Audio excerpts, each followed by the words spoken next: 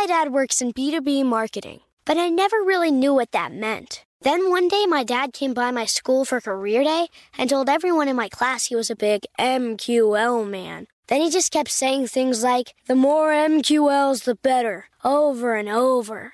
My friends still laugh at me to this day. I think it means Marketing Qualified Lead. One thing's for sure, I'll be known as the MQL man's kid for the rest of my days. Why couldn't you just be a fireman or a lawyer? Why? You ruined my life, Dad.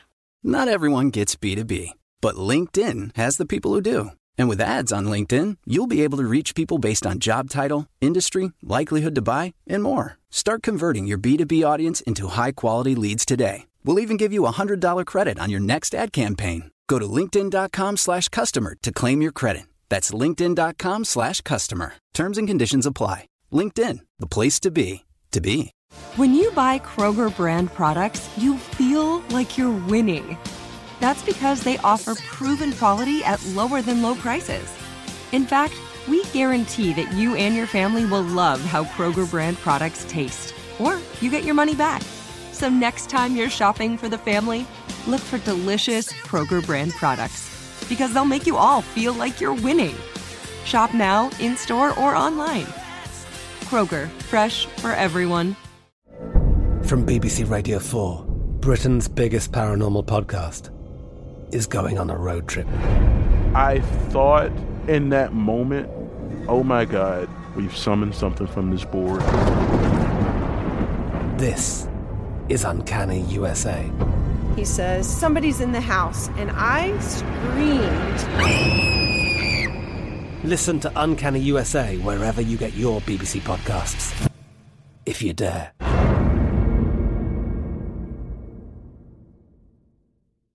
What's up, this your boy Lil Duval, and check out my podcast, Conversations with Unc, on the Black Effect Podcast Network. Each and every Tuesday, Conversations with Unc podcast feature casual and in-depth talk about ebbs and flows of life and the pursuit of happiness. Unlike my work on stage, I tap into a more serious and sensitive side to give life advice and simply offer words of encouragement, yet remind folks to never forget to laugh. Every Tuesday, listen to Conversations with Unc, hosted by Lil Duval on the Black Effect Podcast Network, iHeartRadio app, or wherever you get your podcasts.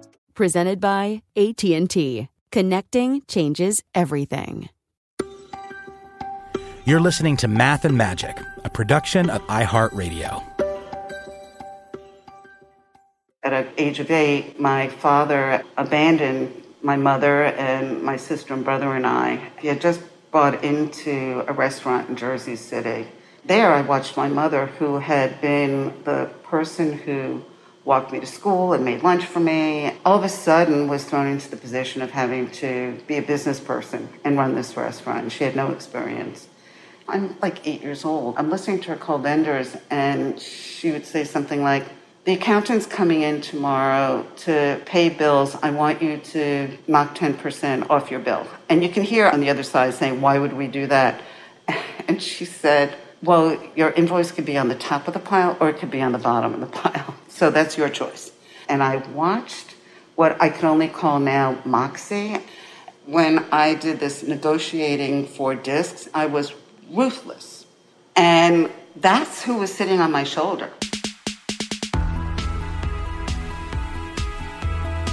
Hi, I'm Bob Pittman, and welcome to another of our at-home episodes of Math and Magic, stories from the frontiers of marketing. Today we have as our guest a great friend, incredible marketer, and a great storyteller. So get ready for some useful lessons and insights. She's the person responsible for that huge marketing success of AOL in the 1990s, taking AOL from a few 100,000 subscribers to over 30 million. And if you wonder who was behind the carpet bombing of AOL Disk back then, well, here's your culprit, Jan Brandt, the former vice chair and CMO of America Online.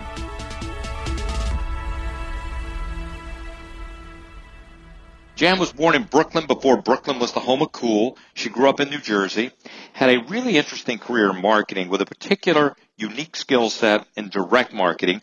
And to prove it, she has won numerous awards, received a lot of recognition in almost every possible forum. She loves dogs, travel, and people, and she has a wicked sense of humor. Jan, welcome. Well, thank you, Bob. Before we dig into all the stories and your lessons, I want to do a a little feature we call You in 60 Seconds. You ready? Yep. Do you prefer sunrise or sunset? Sunset. California or Virginia? California. Instagram or Twitter? Twitter. Beach or mountains? Beach. Spring or autumn? Spring. Omaha steaks or Kansas City steaks? Omaha steaks, 100%. AIM or AOL chat rooms? AOL chat rooms. Cats or dogs? Dogs. You've got mail or Sleepless in Seattle? You've got mail. Dial-up or broadband? Broadband. Okay, it's about to get harder. Smartest person you know? Ron Klain. First AOL screen name? Private Dancer. Childhood hero? The Lone Ranger. First job? Copywriter. Favorite magazine? Parenting. Favorite city? Paris. Guilty pleasure? Watching movies all night long. And who would play you in a movie? Barbra Streisand. All right, let's get going. Let's start with your most enduring legacy. AOL, floppy disk, and then CDs everywhere. Mailboxes, computer boxes, newspaper inserts, even frozen steaks. You joined AOL in 1993, near its beginning, and a few years before I joined. If I remember correctly, AOL just had a couple 100,000 subs back then, but Steve Case and the management group had a very big vision. Can you describe that moment and how you pivoted to mass marketing? I think I was brought on to see how fast and how far we could grow the service. I don't think we ever expected it to be quite as fast as it was.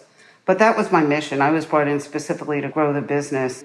It was really an interesting point in time because people didn't have home computers very much. The penetration was fairly low. Mostly people were familiar with computers in the workplace. They were starting to migrate to the home. Those computers that people had at home, they didn't have modems. So a person actually had to have a computer and a modem in order to use the service. The first program started with a direct mail test that I did, mailing the discs out. It was a very, very expensive proposition, and it was one that people thought was kind of a crazy thing to do because it was so expensive. A package in the mail directed or targeted to someone at that time probably was 35 cents a piece. The disc alone was $1.19. So putting the package in the mail probably cost us $1.75 each. But I felt that the only way that we could possibly describe the service to someone was to let them try it themselves. It's really hard to imagine now saying to someone, well, you're going to be talking on your screen. You're going to be typing and someone else is going to see what you're writing. We didn't have screen sharing then. People didn't have computers. They thought you were crazy. They would say, well, why don't you just pick up a phone and call the person? And so it was impossible to really describe the service and do it any justice. We sent that mailing out to maybe 12 lists. We needed about a 300 to 500% response difference in order to make it work. And we got that and more. So we were off to the races at that point. When you took over, though, I'm going to go back just a little bit. The view was that the only possible audience for this were sort of computer geeks.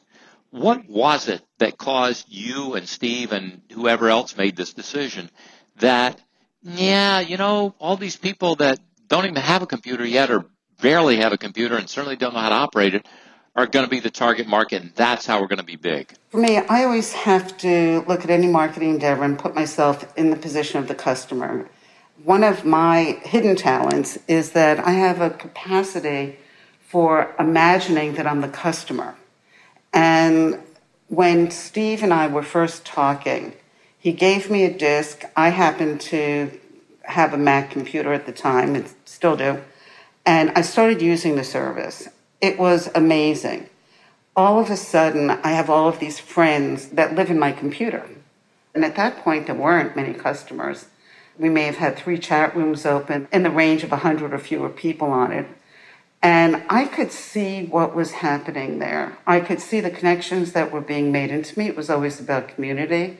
And it was always about connecting people, whether it was through email or later instant messenger or shared interests. I really felt that that was at the core of it. And I felt the tug. I felt and could understand what people, once they started using it, would get out of it. Our society was becoming more and more fragmented, more and more distant. There was a lot of upward mobility. There was a lot of geographic mobility. And to me, the secret sauce was the ability of AOL to connect people. I didn't know there was going to be 34 million paid subscribers, but I had every confidence that we were going to be able to reach larger and larger numbers. So now I see why you started it, why you decided to take that risk. You've pushed out this very expensive direct marketing. So what were the early results? Generally, for a typical direct marketing package, you would expect a 1 to 3% response. 3% would be on the higher level. And this was a test. So I was picking things that I thought might work, but I had no history. The results of that first test, which was, I think, about 100 or 120,000 pieces, was 12%. Within that 12%, because that's an average, there were lists that were pulling 20%. I had never before, never since, ever seen anything like that. And keep in mind that this isn't just taking a free offer or a trial. It was a trial offer. But that the person had to take their credit card, give the credit card information, put the credit card information into a computer and send it out into cyberspace, and they would be billed unless they canceled. It was staggering. It's clear it's a success, and I know you went on to drive costs down ridiculously low. At one point, I think you had more CDs in production for AOL than existed anywhere else in the world. But every time a competitor would do an offer, you did this very interesting thing is you would replicate the offer with the AOL name on it and test it to see if it was better than what you were doing.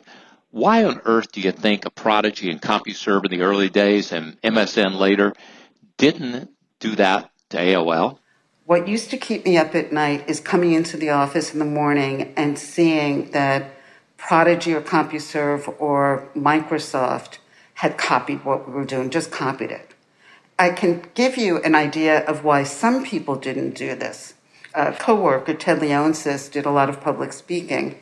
Someone either from Prodigy or CompuServe went up to Ted and said, "What the hell is going on in your company? That marketing person is spending so much money. You guys are nuts."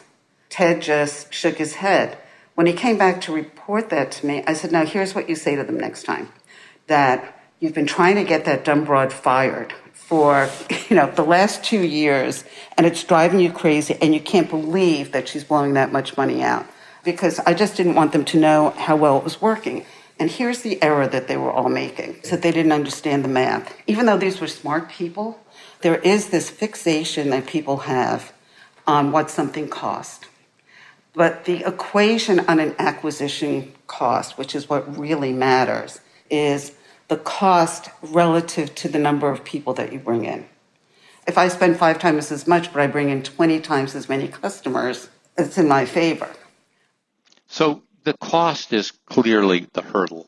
And I think you're right. I see it today, and I've seen it everywhere in my career, too. They don't focus on value. They focus on cost. You found some other truisms, too. You found out that the mention of any price always depressed results, no matter how good the price was, yet every competitor kept talking about their price. What else did you consistently find, truths that others clearly did not see? I initiated a cancel save program where rather than just processing a cancellation as other services were doing, we trained reps to find out why the person actually got onto the service to begin with. What were you looking for? What inspired you? Oh, I see your last name sounds Greek. Is that true? Are you of Greek heritage? Oh, yes. Well, we have a whole section about the Greek islands online, or we have a whole travel section, or we have a whole history section. Oh, you wanted to work with your child. Here's the encyclopedia. Part of it was never taking no for an answer. And another truism in the early stages, which was very counterintuitive, again, to people who just weren't paying attention or weren't analyzing it. People would say, "Why are you sending out so many disks?" We actually built databases, probably not as an exacting way as we would have the capability to do now, but back then, where we knew how many disks that we were sending out to people. Now, we couldn't track what they were finding in Barnes & Noble or what they were finding at their gas station, but in terms of the actual mail, we knew that in certain lists, on average, we got response after they had received 4 efforts. We were actually tracking that. By the end of the 90s, AOL had half the traffic of the internet in the U.S. going through AOL. We bought CompuServe. Prodigy was left by the wayside. MSN couldn't dent AOL. Why didn't any of the other services catch on that the key variable was easy, convenience? I went to the Mat a number of times where they wanted to put it on 2 discs, and I remember having knockdown, drag-out fights saying no. It has to be easy. It has to be simple. Likewise, I was under a lot of pressure to go from floppy disks to CDs because CDs would fix that problem, and I knew that. But my customers didn't have CDs. I didn't want to switch to CDs when 20% of our customers had a disk drive. The CD drive was an external add-on. You may have been with me on this meeting, but I was out with Steve Jobs right after he returned to Apple. And he was getting ready to tell me about this new thing he had called the iMac. And his innovation was, he said, I believe the computer is part of the internet, and I'm going to build the modem into a computer. Today it looks like, but back then it was such a step forward. He understood easy. Why do you think all these other smart people at these companies, a lot of resources, didn't hit on easy? Everybody else had more, they had better, they had this, but nobody had easy except us. I can't explain that other than I really think that you really have to live and breathe a customer in order to really get it.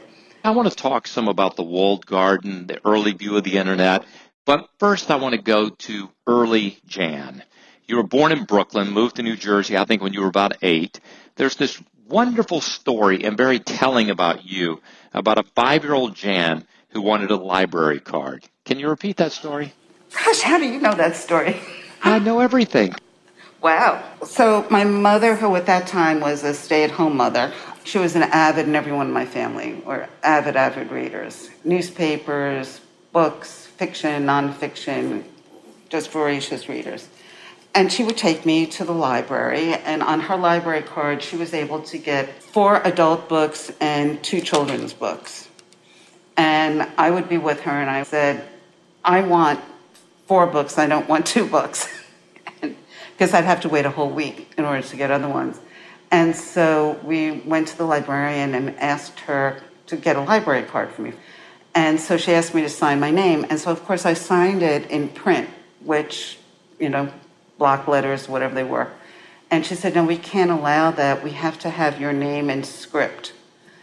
And my mother had to explain to me what script was. And after arguing with the librarian, we went home, and my father took a piece of paper, and he drew out my name several times, and he said, just sit here and trace. And so for a whole week, I traced my name over and over and over and over again. I must have traced it 10,000 times.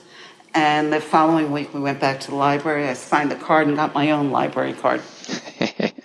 Well, I've seen you repeat that lesson many times in your career.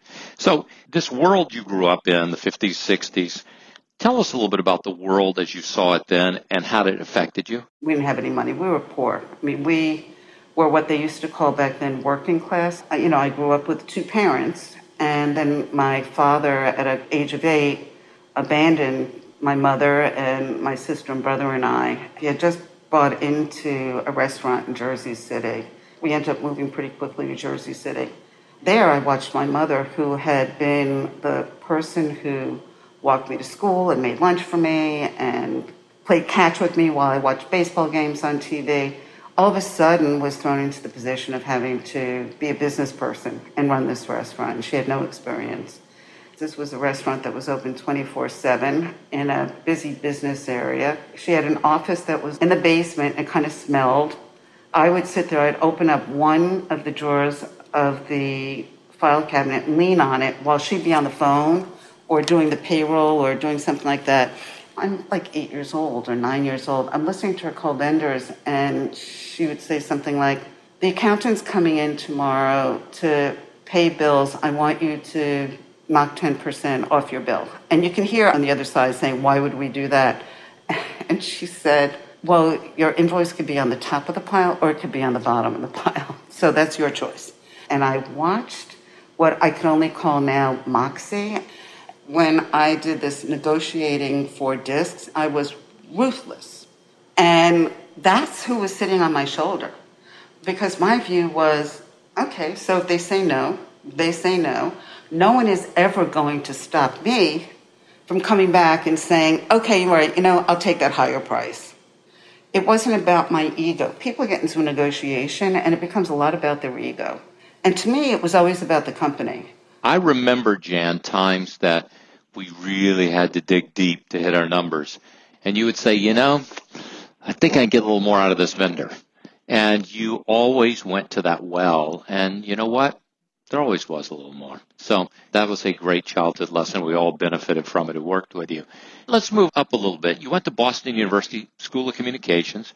You worked for Xerox. You got your MBA while still working there. You were a copywriter for Xerox Education Publications, the company that published My Weekly Reader, which anyone of my age remembers and was, I think, one of the biggest publications of its day. Why Xerox and why copywriting? Where did that come from? Well, I wanted to be a writer. I really wanted to be a journalist. And so I had a lot of journalism courses and also media courses in undergraduate school. And how I fell into copywriting, it was the summer after college, and I was visiting my boyfriend in Connecticut, and I was sitting at the pool, and I would tell everyone that I was looking for a job. I had no job. I never had a real job other than waitressing before that. And I run into this gentleman who said, well, there's this company, Xerox Education Publications, up the road. I don't know of any jobs that are open, but why don't you give them a call? I quickly ran into the house. I called them on the phone. They asked me to send a resume in. And I said, oh, no problem. I'm really close by. I'm just going to drop it off.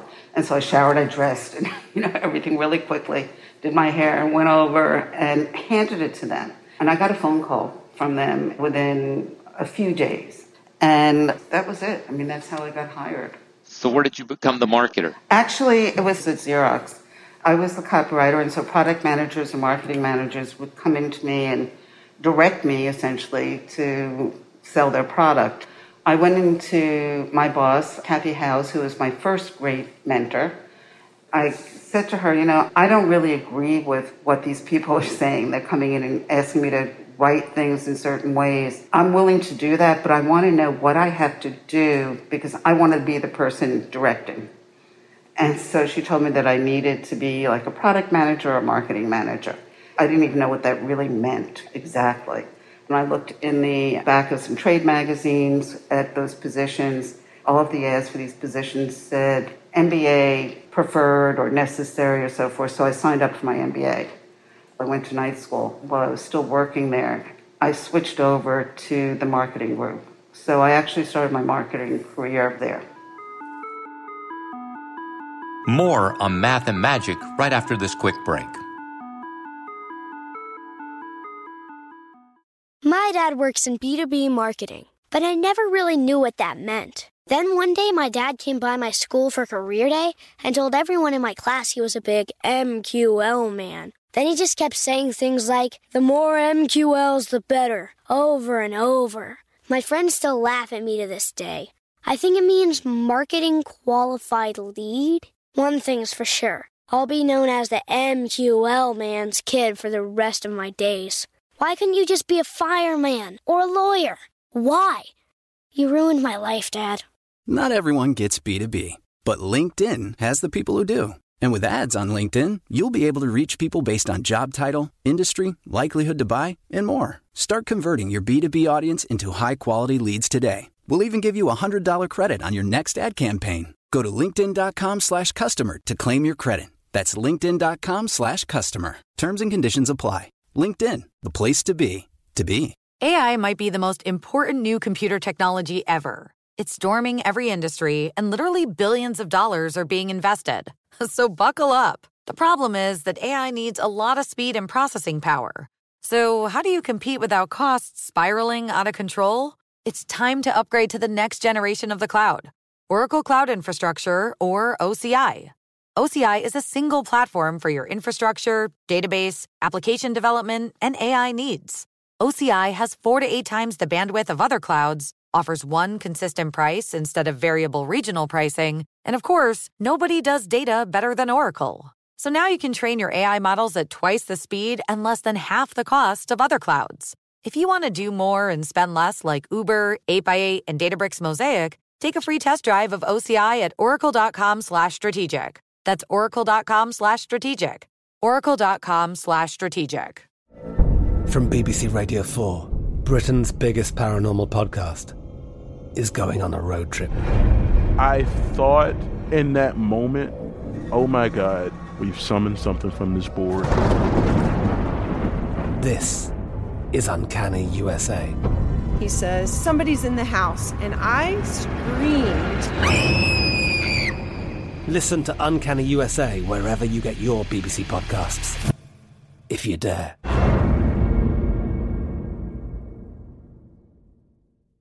Xfinity has free premium networks for everyone this month, no matter what kind of entertainment you love. Addicted to true crime? Catch killer cases and more spine-tingling shows on A&E Crime Central. Crave adventure? Explore Asian action movies on Hi-YAH. Searching for something extreme? Check out skating, snowboarding, and more on Fuel TV Plus, the global home of action sports. And find crowd-pleasing bops on iHeartRadio's Hit Nation playlist. There's new free shows and movies to love every week. Say free this week in your Xfinity voice remote.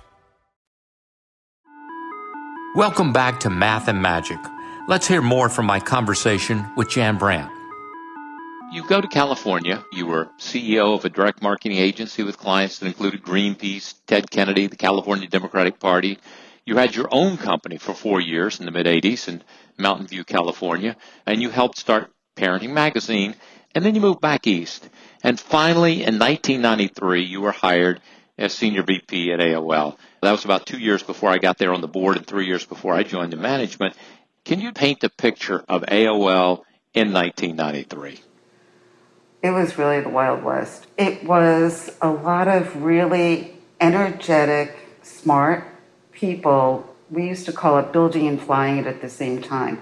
And many of them not without a lot of experience and with not a lot of adult supervision. I used to look at myself as someone who was almost a transitional figure in the company, in that I had worked in both small and large companies, and I thought I knew how to take from both models and try to make things work. I was able to traverse the growth, I think, a little bit better than other people in those early days, trying to bring some sense of process, ways of trying to mentor people and bring them along when they had been doing it on their own for a while. I was being brought in to make the company bigger. And there were a lot of things that really had to change in order to do that. We had one person in the HR department, and that was tragic. If you had a new hire coming in at night, you go into people's offices and steal trash baskets and pencils, you know.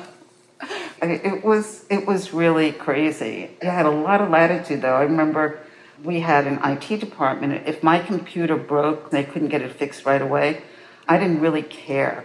I would just send my assistant, and I'd say, you know, go to the computer store, get me a computer, and we'll figure this out later. It was not exactly the way things were supposed to happen. But as they say now, you had to break a lot of glass. So let's advance a little bit. Some people don't remember or realize that actually AOL, along with Prodigy and CompuServe, began as proprietary computer networks. It was not the Internet.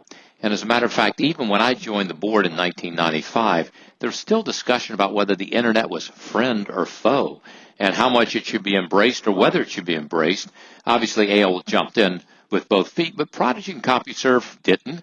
And our big mission was to make the Internet as important to consumers as their telephones and TVs. Seems like a rather quaint goal looking back on it. And in that time, Microsoft offered consumers, I think it was $300 to switch to MSN from AOL. Other ISPs were free. We were charging over $20 a month. There was a new threat almost every day. I don't know about you, but I sort of didn't want to wake up in the morning to find out what was lurking there that morning. How did you keep your bearings through all that and such rapid change, such fierce competition, and companies with much bigger balance sheets than we had coming after us every day? We had such enormous energy. We had such maniacal focus. You had to have it to be around me. I became known in the early days as the Queen of No. What that meant was, no, we're not working on that. No, we're not working on that either. This is what we're working on, and keeping people really, really, really focused. I've never seen a company and a group of people, especially in those earlier days, who really were trying their best to all row in the same direction or all swim in the same direction, whatever that saying is. There wasn't really a big focus on me. You know, what's my next job? What's my next salary? What's my next raise? How much stock options am I getting? There wasn't a lot of focus on that because we were so energized by what we were doing. And what I can see, and I have seen over and over and over again in larger companies, is that there becomes a sense of entitlement. There becomes a feeling of alienation, of not really being part of a bigger mission. We were on a mission. Of course, the stock options and the money and all of that helped, but we were on a mission. It wasn't just a job for most of us. We were also incredibly nimble. The amount of nimbleness, the fact that the buck stopped here and that I could see something going on in a company threatening us and I could go, boom, get this done, do this. I didn't have to go through a lot of channels and committees. People didn't get in my way. No, they didn't get in your way. I can attest to that, Jan. Everyone was scared to death to cross you. I would say in a meeting, step aside or I'm going to run over you. It really allowed for an enormous amount of nimbleness. It also gave me the freedom to make mistakes and correct for them. And you can't have an environment, as many larger companies have, in which you're judged by how many mistakes you make. If you don't make mistakes, you're really not going to get anywhere big. You're going to do everything incrementally. My great mentor, Steve Ross, who built Warner Communications and Time Warner, used to tell me, Bob, you'll never be fired here for making a mistake. Here, you'll be fired for not making a mistake. Because you're not making mistakes tells me you're not trying anything new. And that's our lifeblood. Right. I never fired anyone for making a mistake. Make the same mistake, 2 or 3 times, and you're going to be on thin ice. You need to hire people smarter than you and be confident. My feeling has always been, you want my job, come get it, come earn it. I have only benefited throughout my life in hiring the smartest people that I could convince to working with me. So let's jump a little bit. I want to jump to the big crisis we had. Actually, the day I joined in management off the board in 1996 to run the AOL service, Steve Case and the company announced unlimited pricing. And almost immediately we had a crisis. Too much demand, not enough supply. Consumers were getting busy signals, couldn't get online. We were called America Offline. It was certainly the biggest business crisis of my career, other than maybe COVID right now. Can you take us back to that time, and what did you learn from it? My first feeling was, they love us. They really love us. And that faded, of course, as we dealt with the crisis. I think that we expected some blips. There was no precedence for it. We were just all then running as fast as we could. AOL was really the best example, probably over the last 20 years, of the walled garden. Despite lots of pressure, we did not interoperate with other services deliberately and strategically. If you wanted to communicate with someone on AOL, you had to join AOL. Therefore, the more people on AOL, the more people joined. It was sort of the perfect example. And you were a great defender of it. You could smell people trying to sneak around the wall or breach the wall. After my time at AOL and yours, someone opened up the walled garden. Facebook is probably the best example of the new walled garden. You think they appreciate that lesson about AOL? I think they go to great lengths to keep you on their service. When I look at Facebook, I see AOL all over it. We had a lot of the services that they had. We were probably early in introducing some of them. We did have these pages where you can collect your friends, your family. It was really, Facebook 0.5, not even Facebook 1.0. AOL certainly got derailed with the AOL Time Warner merger, and probably if AOL had stayed an independent company would have been the future of AOL. As you point out, many of the service developed were actually being worked on at the time. There are many, many services that I'll send a text or an email to say, we did that, but we were early and it was a different time. So let me jump a little bit as we begin to come toward the end. If you could give your 21-year-old self some advice, what would it be? Wow. Someone gave me advice when I was about 21 years old. He was a marketer. He was my boss at my first company when I moved over to the marketing department.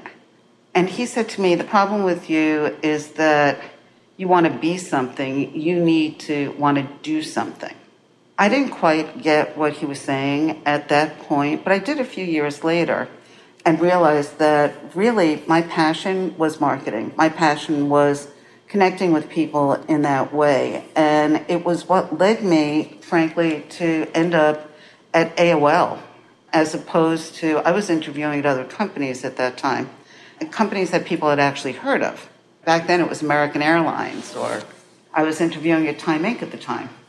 You know, I went to AOL because I felt that it was the best chance for me to spread my wings and to do what I was really passionate about. And I was passionate about marketing. And so I think that while I couldn't have given myself that advice, someone else did give it to me.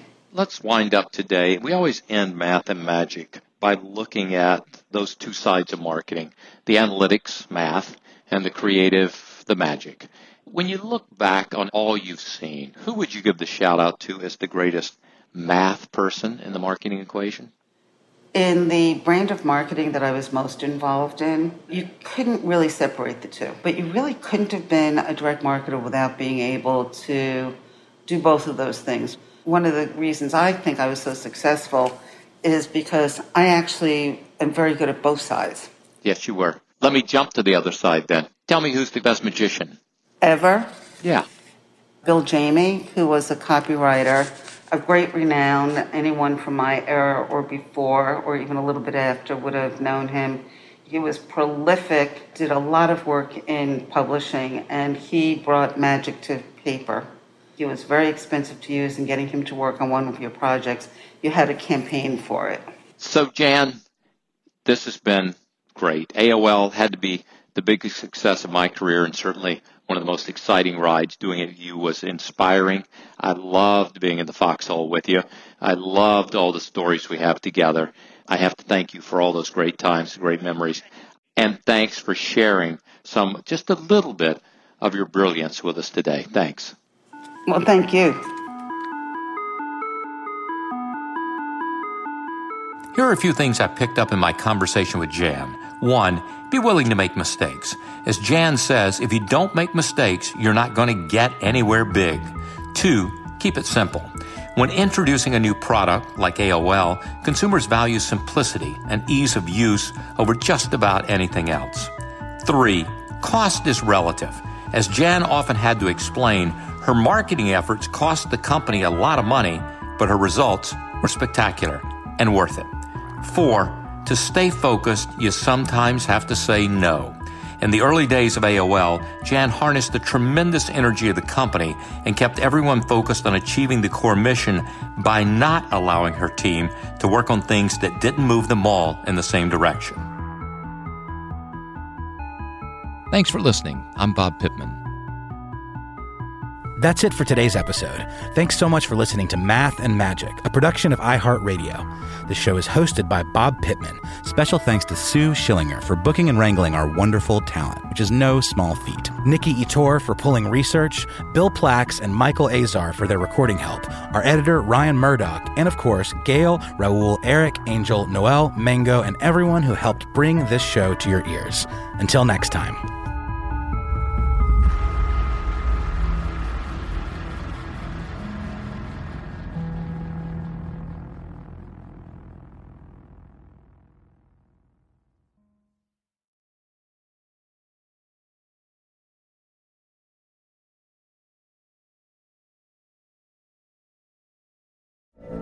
From BBC Radio 4, Britain's biggest paranormal podcast is going on a road trip. I thought in that moment, oh my God, we've summoned something from this board. This is Uncanny USA. He says, somebody's in the house, and I screamed. Listen to Uncanny USA wherever you get your BBC podcasts, if you dare.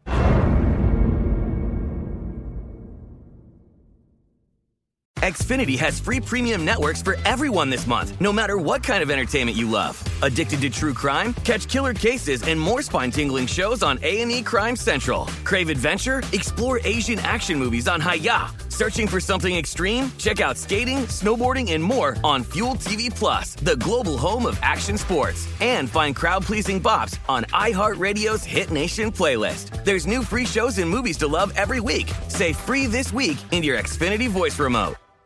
Whether you're a savvy spender maximizing your savings with cashback rewards, a thrifty rate watcher seeking the lowest interest, or a travel enthusiast looking for extraordinary perks, Kemba Financial Credit Union has a visa to complement your lifestyle and unique needs. Apply today at Kemba.org to unlock a limited time 2% cash back on purchases and pay 0% interest on balance transfers for an entire year with a new visa from Kemba. You deserve a card that works for you. Restrictions apply. Offer ends June 30th, 2024. We are the voice of NASCAR. The green flag is in the air, and we are underway. The Great American Race. The Motor Racing Network. NASCAR Cup, Xfinity, and Craftsman Truck Series Racing live on your hometown radio station and MRN or NASCAR.com. Martinsville, Talladega, the Chicago Street Course. We have the side-by-side action and last lap passes for the win. Photo finishes. Ryan Blaney will win. The voice of NASCAR, the Motor Racing Network.